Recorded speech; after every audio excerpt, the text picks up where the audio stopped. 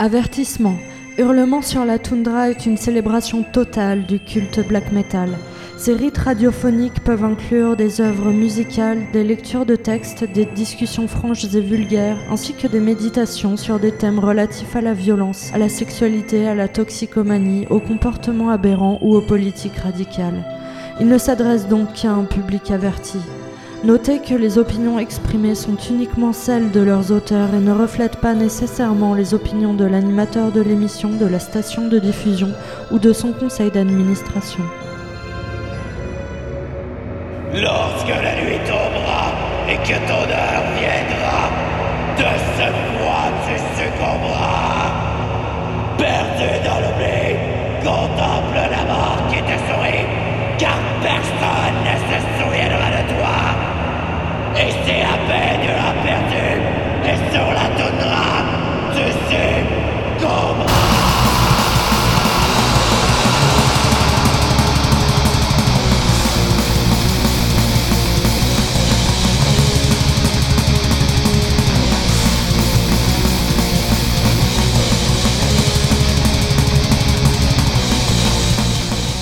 Salutations à vous, ici filles de l'abîme sidéral!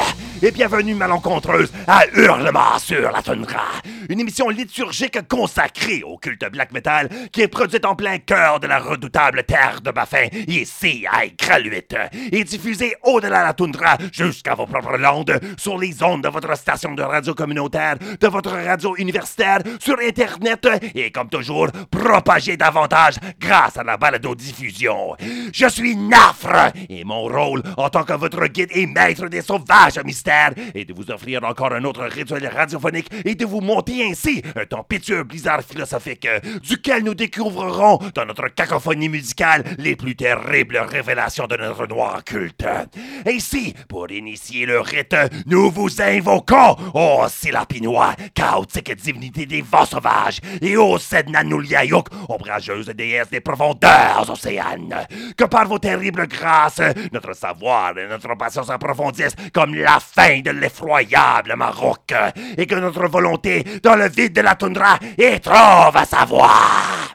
Mes fidèles auditeurs de régions éparses et lointaines, également pour les quelques rares esprits avec qui je partage la toundra nunavoutoise, vous le savez, mes ondes sont les vôtres, et ce rituel comme tous les autres, il vous appartient. Chacune de nos sombres convocations, inspirées partant d'une thématique exclusivement choisie, travaillée, développée et présentée, est accomplie dans l'unique but de se retrouver dans les ombres du black metal. Et alors, mon intention est qu'un partage de tout mon travail et que chacun de mes propos, de mes découvertes et de mes révélations qui vous sont octroyées et confiées trouvent leur sens grâce à votre grandiose écoute. Par contre, pour ce rite-ci, on sera un qui renoncera, quoique temporairement, au mandat habituel de ma sinistre mission. Cet épisode-ci ne partira pas du point de départ d'une compréhension commune du black metal, ni même, comme je l'annonce dans mon hurlante présentation, de vous mener à la découverte des mystères et des secrets de notre culte. Ce soir, mon intention est tout simplement personnel. La date de diffusion initiale de cet épisode-ci sera en fait celle d'un jour très important pour moi, le jour du décès de mon père. Son trépassement suite à un cancer des poumons est arrivé très précisément il y a 7 ans. Mais de plus, j'ai récemment vécu un tournant important de ma vie à la date de son anniversaire. Quelque chose que j'ai accompli grâce à la sagesse que cet homme m'a jadis remis. Et je me suis dit ceci, il est temps que je lui rende un hurlant hommage ici sur ces ondes sacrées. Ces mêmes dont je me sers pour secouer la neige des pierres, pour provoquer la colérique bourrasque des vents et pour fatalement rompre cet étrange silence emprisonné entre la terre et les aurores polaires. Mon père à moi, pour cette fière occasion de révérence filiale, je t'appelle et je t'invoque par ton nom spirituel et ancestral, Dionysos de Walais. Toi, fils de Maurice et de Clarinthe, grand héros de ce monde et patriote d'une nation innommée, enfant d'une glorieuse mais toujours inconnaissable destinée. Ce soir même, moi, le produit de ton propre sang et de tes passions, je te remets ce fulgurant respect et je célèbre ta noble mémoire.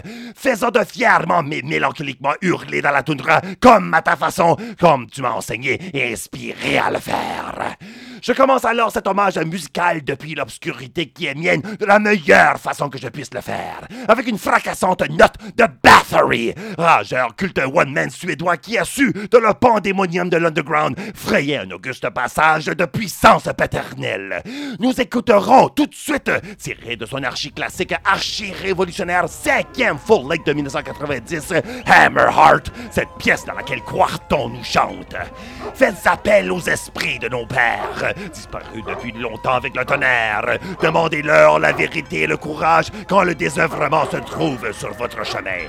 Apprenez à lire et à comprendre les signes que si peu peuvent voir clairement. Écoutez attentivement ce que les corbeaux ont à vous dire. Oh, entendez le grondement du tonnerre. Les salutations de nos pères depuis longtemps disparus. Dites-le vous pour que personne jamais ne l'oublie. Que ce qui se passe dans le cœur passe de père en fils.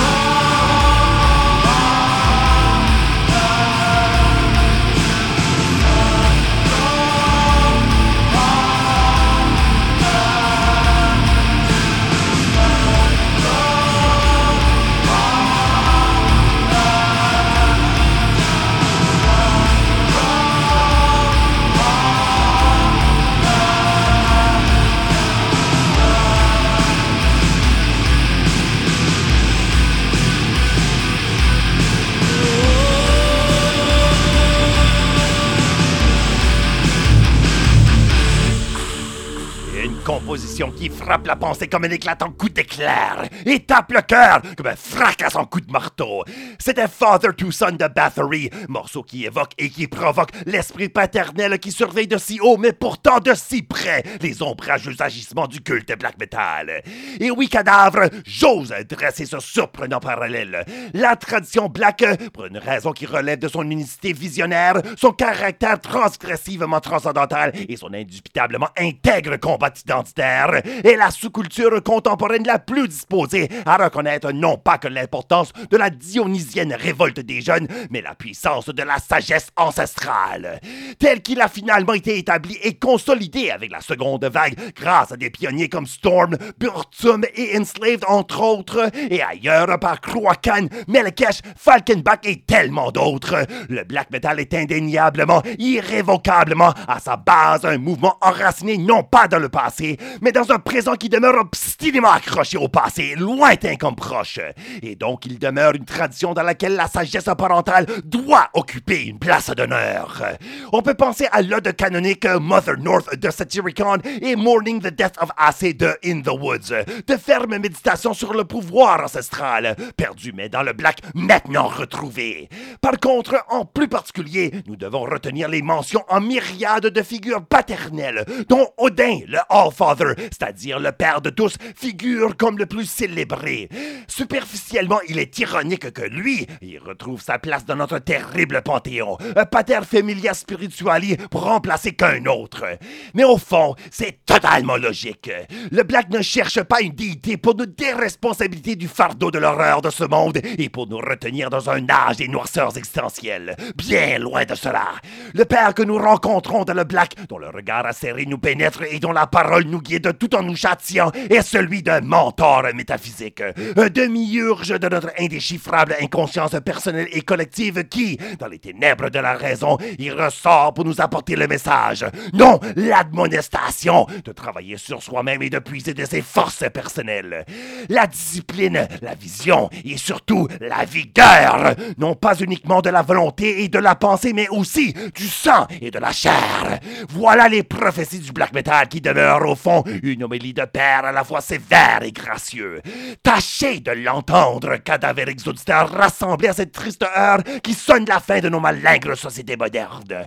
Nous avons besoin de la brutalité comme du discernement, de la violence comme du jugement, de l'idéalisation comme de la discipline, que seule la maturité est capable de nous accorder. Mais comme vous l'avez plutôt compris, cette pièce-ci et l'épisode au complet, on a plus à vous dire ce soir qu'une célébration virile de la sagesse éprouvée du black metal. Autant louable et nécessaire qu'une telle intention puisse être. Et cela est parce que je tire ce rituel en direction de ma bourrasque personnelle et individuelle afin de commémorer le passage de mon père. Une figure qui a vraisemblablement été un père aux proportions mythologiques. Mon père a toujours été grand, mesurant presque à un plein 2 mètres de taille. Et il a été fort comme un bœuf. Et il a été un gars de ferme et dans sa vingtaine, un bûcheron dans les forêts appalachiennes du nord du Nouveau-Brunswick, au Madawaska et du sud de l'État du Maine. En fait, dans une famille d'hommes forts qui compte un oncle et un de mes cousins comme des champions de la lutte à l'échelle canadienne et un autre champion régional de bras de fer, laissez-moi vous le dire. Même à eux, mon père se mesurait, plus grand et plus large avec de solides mains dont les doigts étaient, comme il l'aurait dit, gros comme des pissettes. Il était une vraie force de proportion, autrement dit. Je l'ai jamais vu pleurer, sauf que 2 fois, et jamais il a laissé transparaître le moindre soupçon de la douleur. Au contraire, il était que trop fier de me raconter les mésaventures de ses plusieurs blessures, comme la fois que sa hache avait frappé un nœud d'un tronc d'arbre et s'était enfoncé dans son mollet pour qu'on ait eu besoin de 3 hommes pour la lui arracher, ou comme la fois que pour régler une douloureuse cloque rouge sous l'ongle de son pouce, il utilisa la perceuse à colonne pour trouer le plat de l'ongle jusqu'au lit pour laisser évacuer le sang sous pression. Ou pire et sans rire, la fois qu'un bassin de diluant varsol pour nettoyer des pièces de moteur s'enflamma soudainement dans son garage. Au lieu de faire un dégât avec l'extincteur, il prit le baril pour le sortir, mais le fond de plastique était devenu mou et lui tomba sur la jambe, faisant fondre la peau avec. Et alors, sans même le ralentir, il s'empressa d'appeler les pompiers, sortir les animaux de la grange à côté et éteindre le feu qui s'était alors répandu dans toute la structure. Il fallait faire ce qu'il fallait faire. Il fallait être un homme. Il m'a ainsi appris à toujours prendre mes responsabilités, à toujours être fier de ma famille, de mon nom, de ma patrie et de ma langue, mais aussi de moi-même, de mon caractère, de mon visage même. Il me montra comment se foutre des autres, tout en découvrant la richesse d'apprendre d'eux et de travailler surtout avec ses voisins.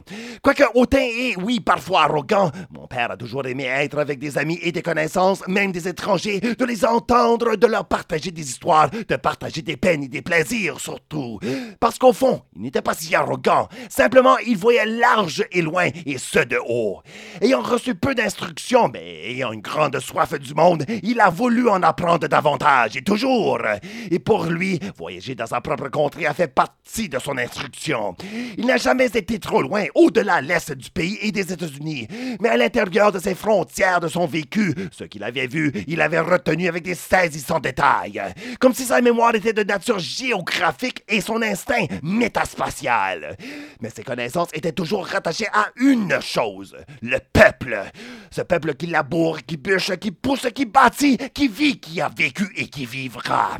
La devise ancestrale de ma famille, où ton cœur, afin qu'il renaisse, il l'a retenue dans la parole comme dans l'acte, au sens réel et figuré, car il le savait. C'est le travail, le bon travail bien fait, accompli grâce à l'effort brut individuel, mais tout autant l'écoute et l'œil sensible et l'esprit fin et créatif. Robuste, vigoureux, débrouillard, discipliné et preste, voilà des qualificatifs qui lui vont comme un gant. Mais il n'était pas purement stoïque.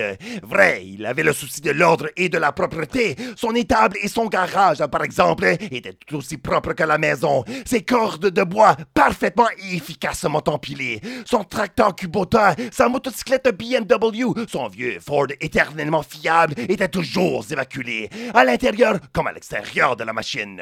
Et pour sa personne, ses chaussures et ses bottes de cow-boy étaient toujours parfaitement bien cirées, et ses cheveux et sa moustache correctement coupé et peigné. Mais ceci et encore plus ne sont que des preuves d'un respect qui remettait à autrui, soi-même et Christ, même à l'univers qui lui octroya ses avantages bienheureux. Plus que cela, mon père était un romantique au cœur. Il rêvait constamment d'aventures et cherchait perpétuellement des traces du noble et du beau, parce qu'au fond, il souhaitait atteindre l'ultime liberté, se perdre dans un grand monde, mais d'autant plus profond en sens et en beauté. Cela serait, comme je vous l'expliquerai au 3e chapitre de mon hommage, la cause et la raison de sa chute personnelle. Mais pour le prochain bloc, je vais au lieu vous faire le point sur l'essence de mon père en lui dédiant 2 pièces qui cernent, disons, 2 aspects constants de sa personnalité, surtout comme lui s'était vu. Mon père a été, depuis aussi loin que je puisse m'en souvenir, un amateur fini de moto. Un de mes premiers souvenirs, justement, qui date de quand je n'avais que 4 ans, est celui d'avoir embarqué sur sa Triumph Bonneville 1975 pour aller à la plage Parley à Chidiac avec lui.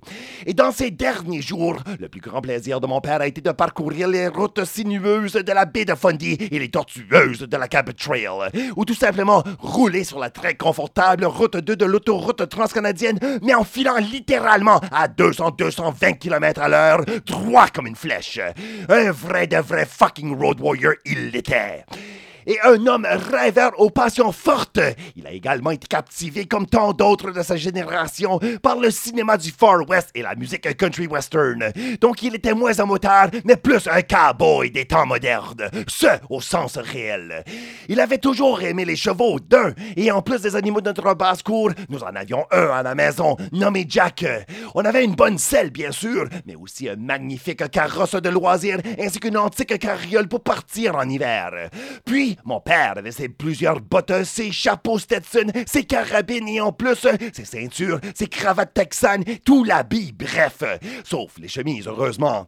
Il avait sa guitare, avec laquelle il nous chantait des ballades sentimentales comme une boîte à chansons, Tom Dooley, un verre sur la table et surtout Stu Ball. Tout ceci n'était pas de la fantaisie pour lui, mais un rappel toujours réel, toujours romantique de la profondeur de l'âme humaine, autant dans sa triste solitude que dans sa simple joie de vivre. Que ce soit à cheval sur ses sentiers sauvages et sur son autoroute assombrie, mon père était en quête de quelque chose de transcendantal. Et pour lui, cela il le rencontrait dans les grands espaces, dans de simples mais particulières instances de beauté naturelle, et surtout et principalement en pleine fucking action. Alors c'est ce que je vais lui donner en proposant les deux prochaines pièces. La première étant une composition de Toxic Death, formation originaire de Sandnes en Norvège qui nous livre un bon black speed similaire à la brutalité américaine de Toxic Holocaust et du bon trash allemand old school à la Sodom. Mais Toxic Death, je vous dis, demeure une saleté bien nord-scandinave. C'est certainement de la musique pour les motards blaqueux qui rôdent les autostrades urbaines comme les lointaines contrées de fjords boisés. Nous écouterons à de quoi de leur premier full-length Speed Metal Hell, paru en 2014 chez Demon Hood Productions. Et naturellement, ce sera le titre Highway Warrior. Mon père, qui détestait toutes les formes de musique métal, même Wanted Dead or Alive de Bon fucking Jovi, était trop heavy pour lui. Il aurait certainement et néanmoins apprécié les quelques lignes de ses paroles qui proclament l'éthique de la route. On the loose and roaming free, no future, no past, full throttle ahead. Highway warrior till death, highway warrior until I take my last breath.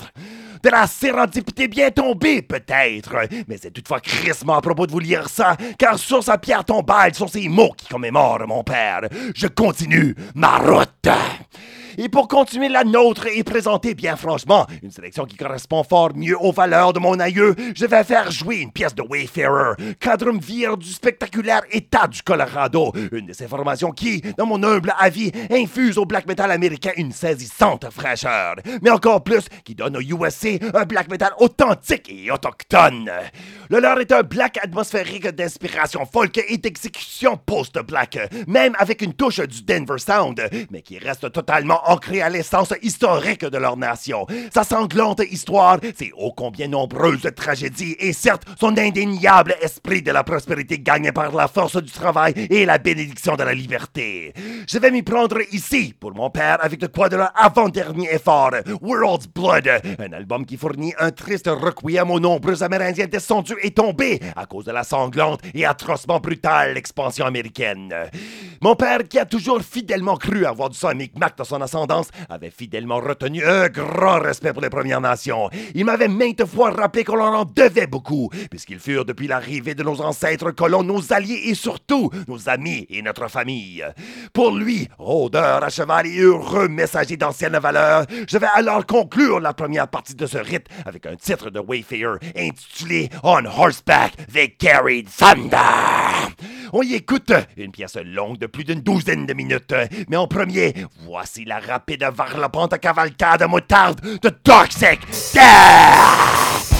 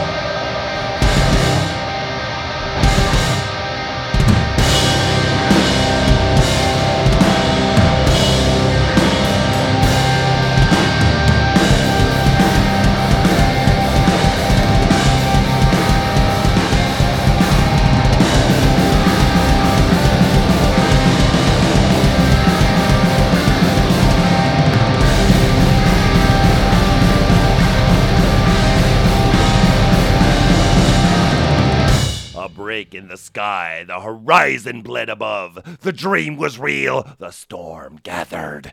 The knight rode on hell-bound hooves, with vengeance in the saddle. A cracked whip, a grinding maw, a starved eye stare, and the weight of storms. No tomorrow! Only the trail, horseback, galloping to the pulse of the world. The thunder, the storms, a vengeance for the world's blood. A tower of flesh and bone. Only blood for blood will sate the storm. At night they came and brought with them thunder, a war cry for what was lost. At night they rode against oblivion for a time that all forgot.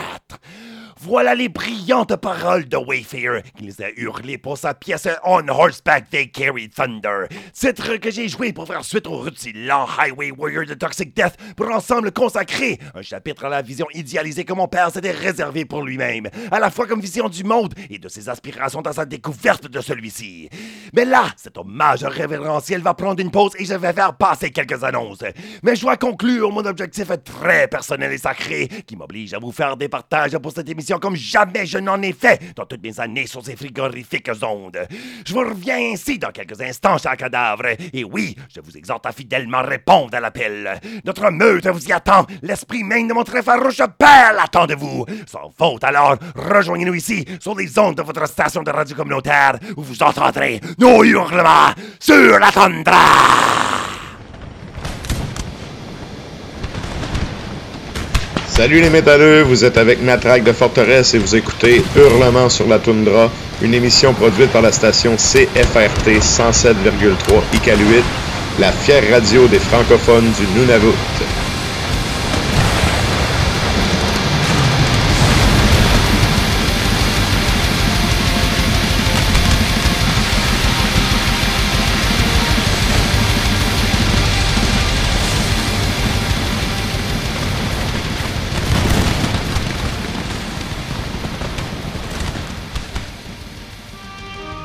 Avertissement.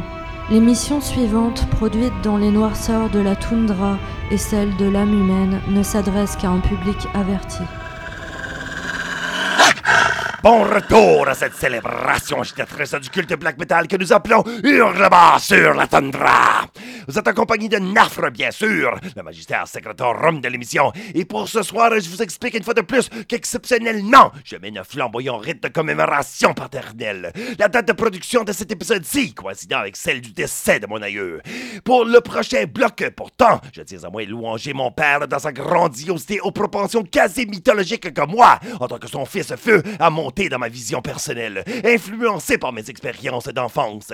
En fait, je tiens à présenter deux autres côtés de cet homme qui fut mon père. Et je le dis bien ainsi, car il est étrange mais vrai que nous, enfants, déshumanisons ces personnes qui sont nos parents. Ils sont de parfaites figures de sagesse, ou bien d'autorité, ou bien de contrôle, de bienveillance, de générosité, de gentillesse. Ou plus véridiquement et honnêtement, on pense qu'ils devraient l'être. La déception est nécessaire pourtant. Nos parents sont des individus qui comptent des vertus comme des défauts. Et Dame Fortune, elle avait concédé à cet homme qui fut mon père de fortes instances des deux. Sa qualité la plus importante était la sagesse. Voici certains de ses dictons, expressions et proverbes personnels que souvent il me fit part et qui ultimement m'ont marqué, laissant une étincelle qui prit vivement feu. Il m'a dit, la vie n'est pas compliquée, elle est complexe. Ce sont les hommes qui la rendent compliquée. Et aussi, comme Pépère le disait lui-même, travaille comme un chanceux, tu dormiras quand tu seras mort. Et un homme, ce n'est pas quelqu'un qui commence quelque chose, c'est quelqu'un qui finit ce qu'il a commencé. Et celui qui m'a le plus marqué, alors qu'un jour, à l'âge de 12 ou 13 ans, après avoir nettoyé les tables avec lui et qu'une pluie de juillet en début de soirée finisse tout d'un coup. Un beau coucher de soleil, ça, c'est la preuve que la vie a un sens. Reste à nous de la trouver le lendemain. Alors, quoique penseur, ou peut-être à cause de cela, mon père aimait les choses simples, comme rire, et nombreux sont les blagues, répliques et calembours qu'il aimait raconter, ou encore chanter, parce que même si on se mérite pas de se faire entendre, on va convaincre le monde entier en tabarnak que ça vaut la peine qu'on le soit. Une bonne femme aussi, parce que l'amour romantique, physique comme émotionnel, nous enseigne à se réjouir de la vie. Bien manger, parce que la nature est riche et généreuse et mérite notre appréciation totale. Et bien dormir, parce que ça veut dire que ton moral est indemne et que ton corps, comme ton esprit, s'est occupé à faire quelque chose d'utile. Mais derrière tout cela était quelqu'un d'une profonde complexité, pour qui la simplicité avait exigé de lui une discipline rigoureuse, parfois affreusement difficile, nous laissant croire qu'il la prenait comme valeur, comme principe, comme marque d'honneur. Et peut-être que ce l'était, mais plus souvent, c'était une distraction ou un baume pour le chaos qui lui rongeait de l'intérieur. Je vous le dis tout de suite, même à son chevet, je n'ai point vu de moment d'illumination, d'expurgation de ces démons. Il ne les a jamais compris, malheureusement, comment gros, puissants et envahissants ils ont été pour lui. Car ces démons intérieurs, il n'a jamais voulu franchement leur faire face. Voyez-vous, mon père a été un alcoolique toute sa vie. Ce n'était pas un grand buveur. Son vice se manifestait qu'une fois par lune et jamais de façon ouverte. Il buvait en cachette complète, toujours avec le même fort, soit du whisky canadien. Il finissait plus souvent par tout simplement s'endormir, très profondément s'endormir. Il n'était pas du tout violent, il n'était pas méchant. En fait, s'il l'était, cela aurait été plus en état de sobriété. C'était comme si simplement il voulait s'évaporer du monde, s'effacer rien que pour un moment, ou pour s'oublier lui-même, s'anesthésier de sa propre conscience, de ses soifs intenses, de sa frustration personnelle de n'avoir jamais atteint ces idéaux qu'il portait quotidiennement, à la façon de Saint Christophe, sur ses larges épaules. Je me suis bien dit, devenu adulte, que ce n'était que parce que son cœur était trop gros pour ce monde, qu'il ne pouvait pas le contenir comme il l'aurait voulu, afin de ressentir pleinement son amour et de se sentir pleinement aimé. Ainsi, l'alcool lui a fourni cette fin, en la satisfaisant momentanément, mais en l'amplifiant et la développant bien sûr. C'était cela sa dépendance, et ça l'a monstrueusement changé. Le pire moment est venu lorsque je reçus un appel de ma sœur pour me dire que mon père était à l'hôpital. Elle me raconta qu'elle s'était inquiétée pour lui après 2 semaines sans contact et qu'elle était allée le voir chez lui. À cette époque, son entreprise de réparation de petits moteurs risquait la faillite. Et après plus d'une décennie de sobriété complète, il avait recommencé à boire. Et à cause de cela, sa deuxième épouse l'avait laissé, ce qui le fit boire davantage. Ma sœur, une fois rendue chez lui, avait constaté qu'il n'était pas bien du tout. La maison était en désastre total. Il n'avait pas mangé depuis quelques jours, mais bu pendant presque 2 semaines.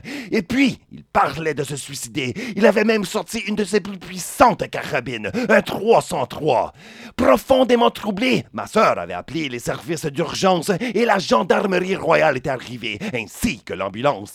Les constables avaient saisi toutes ces armes à feu et les ambulanciers l'ont éventuellement mis sur la civière pour l'apporter à l'hôpital, mais seulement avec l'aide des 2 constables et après avoir pété de pied les 2 fenêtres de l'ambulance. Moi, après avoir entendu tout cela, je suis allé le voir. Et là, il était amarré à cette même civière, maigre, puant, misérable, hurlant sa mort, le délire aux yeux, son âme en enfer, au milieu d'une vaste salle froide avec seul témoin un garde pathétiquement muet. J'épargnerai pour vous et pour mon père la suite comme mon expérience de l'épisode pour simplement vous dire qu'éventuellement, il s'en est remis. Il retrouva la paix de la sobriété et apprit à se contenter de ces mêmes choses qu'il a toujours souhaité avoir. De l'amour, de la liberté, de la beauté, de l'organisation, tabarnak. Dans ces derniers jours, il avait une bonne femme d'une profondeur tout simplement gracieuse et des fois carrément espiègle, ce qu'il aimait bien. Il avait un travail enrichissant en plus, mais stable. Il s'est rebâti une Triomphe Bonneville 1975 comme celle que j'avais connue. Il était grand-père de 4 beaux enfants. Il faisait beaucoup de routes en moto. Je pourrais dire qu'il avait atteint le bout de sa quête. Mais honnêtement, sous la surface, il y avait toujours l'abîme, silencieux mais rageur, qui impitoyablement le réclamait. Comment malheureux est-il qu'il n'avait pas compris son propre adage? Le meilleur psychologue qu'on puisse avoir, c'est un miroir. Mais voilà souvent la plus grande tragédie de l'existence, n'est-ce pas, cadavériques auditeurs? Tout le long de la vie, on cherche à régler un mal, un manque, une douleur, un trouble. Mais son origine n'est pas le monde. Non, l'origine de notre enfer, c'est soi-même. Pourtant, mon père avait retrouvé ses moments de paradis. Une fois à son chevet, après avoir généreusement répondu à mes dernières questions pour lui, il voulut se reposer et je restais avec lui. Je le regarda, ce géant d'homme, redevenu enfant, s'endormant tout simplement, comme un soleil qui se couche, comme un jour qui s'éteint. Je l'ai embrassé sur la tête. Son temps était presque venu. Mais il venait de m'avoir enseigné sa dernière leçon, sa plus importante, car elle est celle d'un défi qu'il n'a jamais pu confronter par lui-même. Ce défi, cette leçon, cette opportunité, elle était maintenant passée. À moi.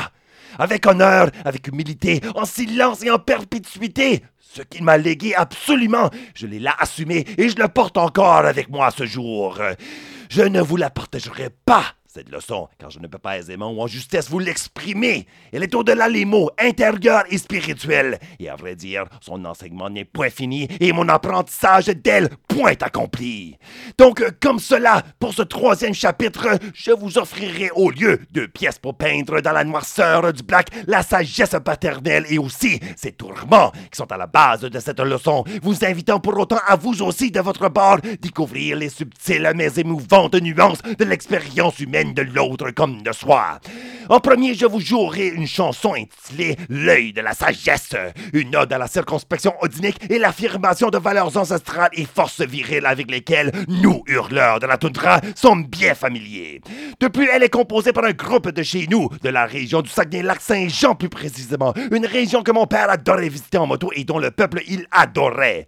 Il s'agit de Triskel, bien sûr, le projet de Skogan, maintenant joint de Nord et Fjolnir, qui est produit depuis 2002, une formidable musique black paganisée dont l'énergie est tout aussi fauve et l'esprit boréal que leur froide et sombre région. Nous avons besoin, pour cette heure presque achevée, d'un brin de leur sagesse à eux. Et alors, je vous jouerai ce titre que vous pouvez vous-même retrouver sur leur 2e full-length Origin, produite par Cairo Productions. Ou si vous l'avez manqué, à partir de leur page Bandcamp, où l'intégrale de leur discographie est disponible. Et en 2e, pour explorer la gaie que tout grand homme éprouve dans son fort intérieur et qui tôt ou tard précipitera sa plus terrible des chutes, et parce que toute sagesse provient vraiment de la souffrance, je vais vous présenter une pièce de Svartkraft.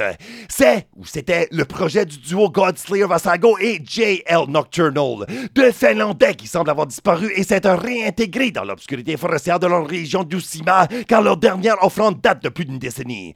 Mais leur œuvre mérite l'étude approfondie. Justement, sur ce dernier, intitulé tout simplement 4, nous avons sa chanson titre Ruin, qui a de solides passages de bon black metal atmosphérique nordique, mais qui est subtilement complexe, avec des touches qui me font penser au plus introspectif au moment de la musique grunge. Oui, j'ai bien dit cela. Nous y écouterons illico, mais pour préparer votre écoute et justifier mon choix, je vous partage en premier les paroles au complet que je vous traduis librement de l'anglais. Dans mon état de conscience teinté d'alcool, des yeux tachés qui fixent le plafond taché de saleté, j'ai finalement atteint le niveau le plus bas de ma vie, le sombre fond de l'existence. Ma malédiction et ma maladie, c'est la vie, pour laquelle l'autodestruction est à la fois mon remède et ma rédemption. Cette maladie brûle dans mon cerveau, corrompant mes pensées comme des clous rouillés. La décadence est une forme d'art, et la mort est un mode de vie. Alors, versez-moi un autre verre, je vous dis, et laissez-moi jouir de ma misère. Ô lueur lointaine, tu es d'un aspect infini, et tu me fais cette promesse d'une mort parfaite. Mais cela est le processus de toute une vie de sentiments de désolation, tracés par des blessures qui ne guériront jamais!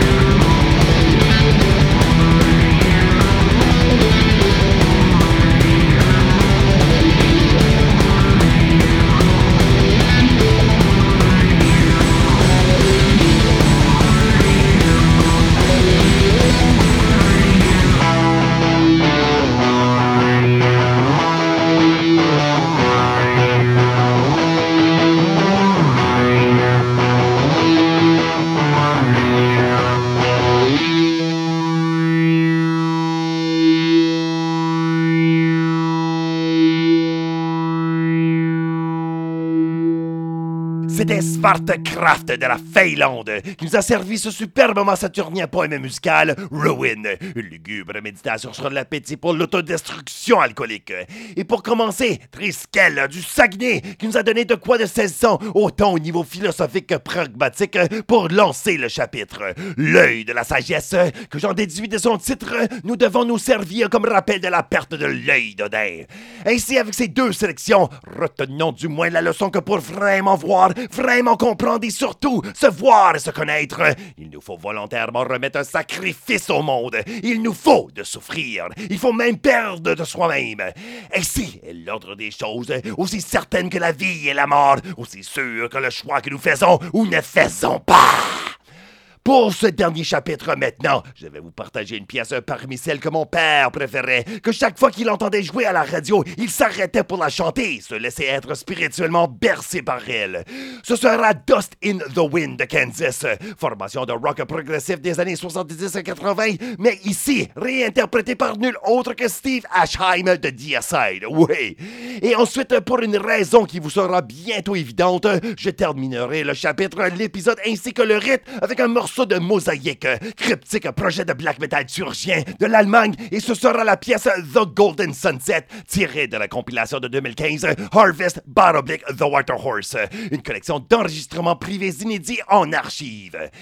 Mais je crois maintenant aussi bien d'en finir avec ce très personnel moment, avec de quoi d'encore plus personnel, c'est-à-dire en vous partageant les derniers mots que j'ai partagés avec mon père. Cela par respect pour celui qui est l'objet de ma présente révérence filiale. Cela pour moi-même, qui souhaite laisser mes mots se heurter contre l'ionosphère comme la poussière sidérale, comme les pierres incrustées de givre dans la toundra. Et cela pour vous, qui devez comprendre que c'est dans le fin fond de l'abîme de qui nous sommes, dans son sens le plus large et dans ses dimensions les plus compréhensivement vraies, que nous rencontrons cette chose que le black metal, dans sa terrible magie noire, évoque et fait apparaître.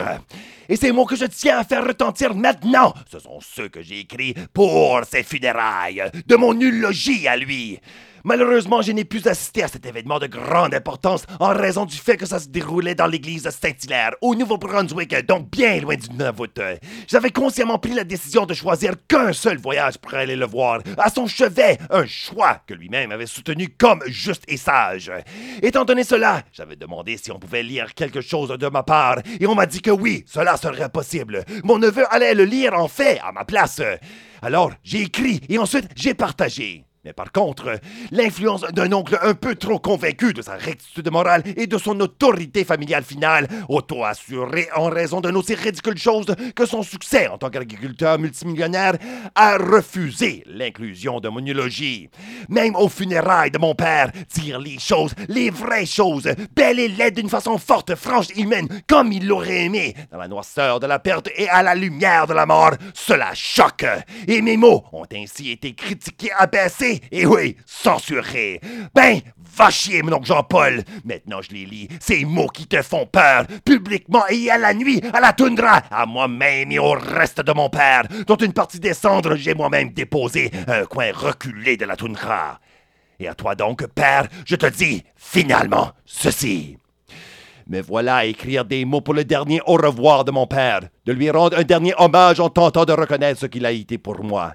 S'il y a une chose qui vient décrire ma relation avec la personne que fut Denis Ouellet et qui vient de définir mon adieu à lui, ça a été le devoir d'être un homme. Depuis toujours, mon père a été pour moi un héros, un géant, un surhomme. Il a vécu des expériences que jamais je vivrai, des projets que jamais je ne pourrai accomplir et des défis que jamais je n'aurai à relever. Tout cela, ça parle de ses grandes forces et habiletés personnelles, que j'ai témoigné en tant que fils ou bien en tant qu'homme et père à mon tour. Mais il fut aussi, comme toute autre personne, défini par la complexité de sa souffrance humaine. Ce qu'il aurait voulu avoir ou bien voulu être, et ce qu'il a tout jamais été incapable d'atteindre, de garder ou même de reconnaître, ont fait de lui un être souffrant comme tous les autres. Mais dans tout cela, mon père a cherché sa grâce et sa providence à lui, et heureusement, il a su accepter les dons les plus importants que la bonne fortune lui a apportés. Plus que ça, mais grâce à cela, son œuvre d'être homme, il a tout à fait accompli, et ce, à sa façon. Ce qu'il a achevé, il l'a fait à la mesure de ce qu'il était. Il l'a maintenu comme pratique continue. Il n'a jamais mis de côté quelconque travail ou laissé terminer ses habiletés dans l'oisiveté. Toujours, mon père avait quelque chose à faire et à améliorer, surtout par rapport à lui-même. Selon moi, tout cela fait de lui un grand homme, une belle personne et un être unique.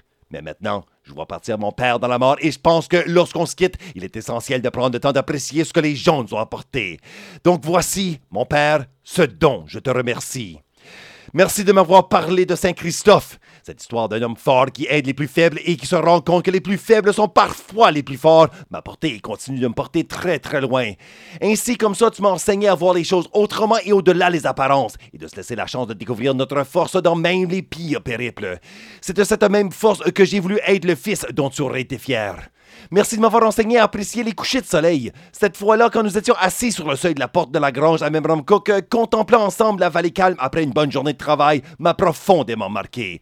À un si jeune âge, tu m'as fait voir le mystère du quotidien et la beauté de la vie. C'est de ces mêmes yeux maintenant que je te vois et que je continuerai de te voir.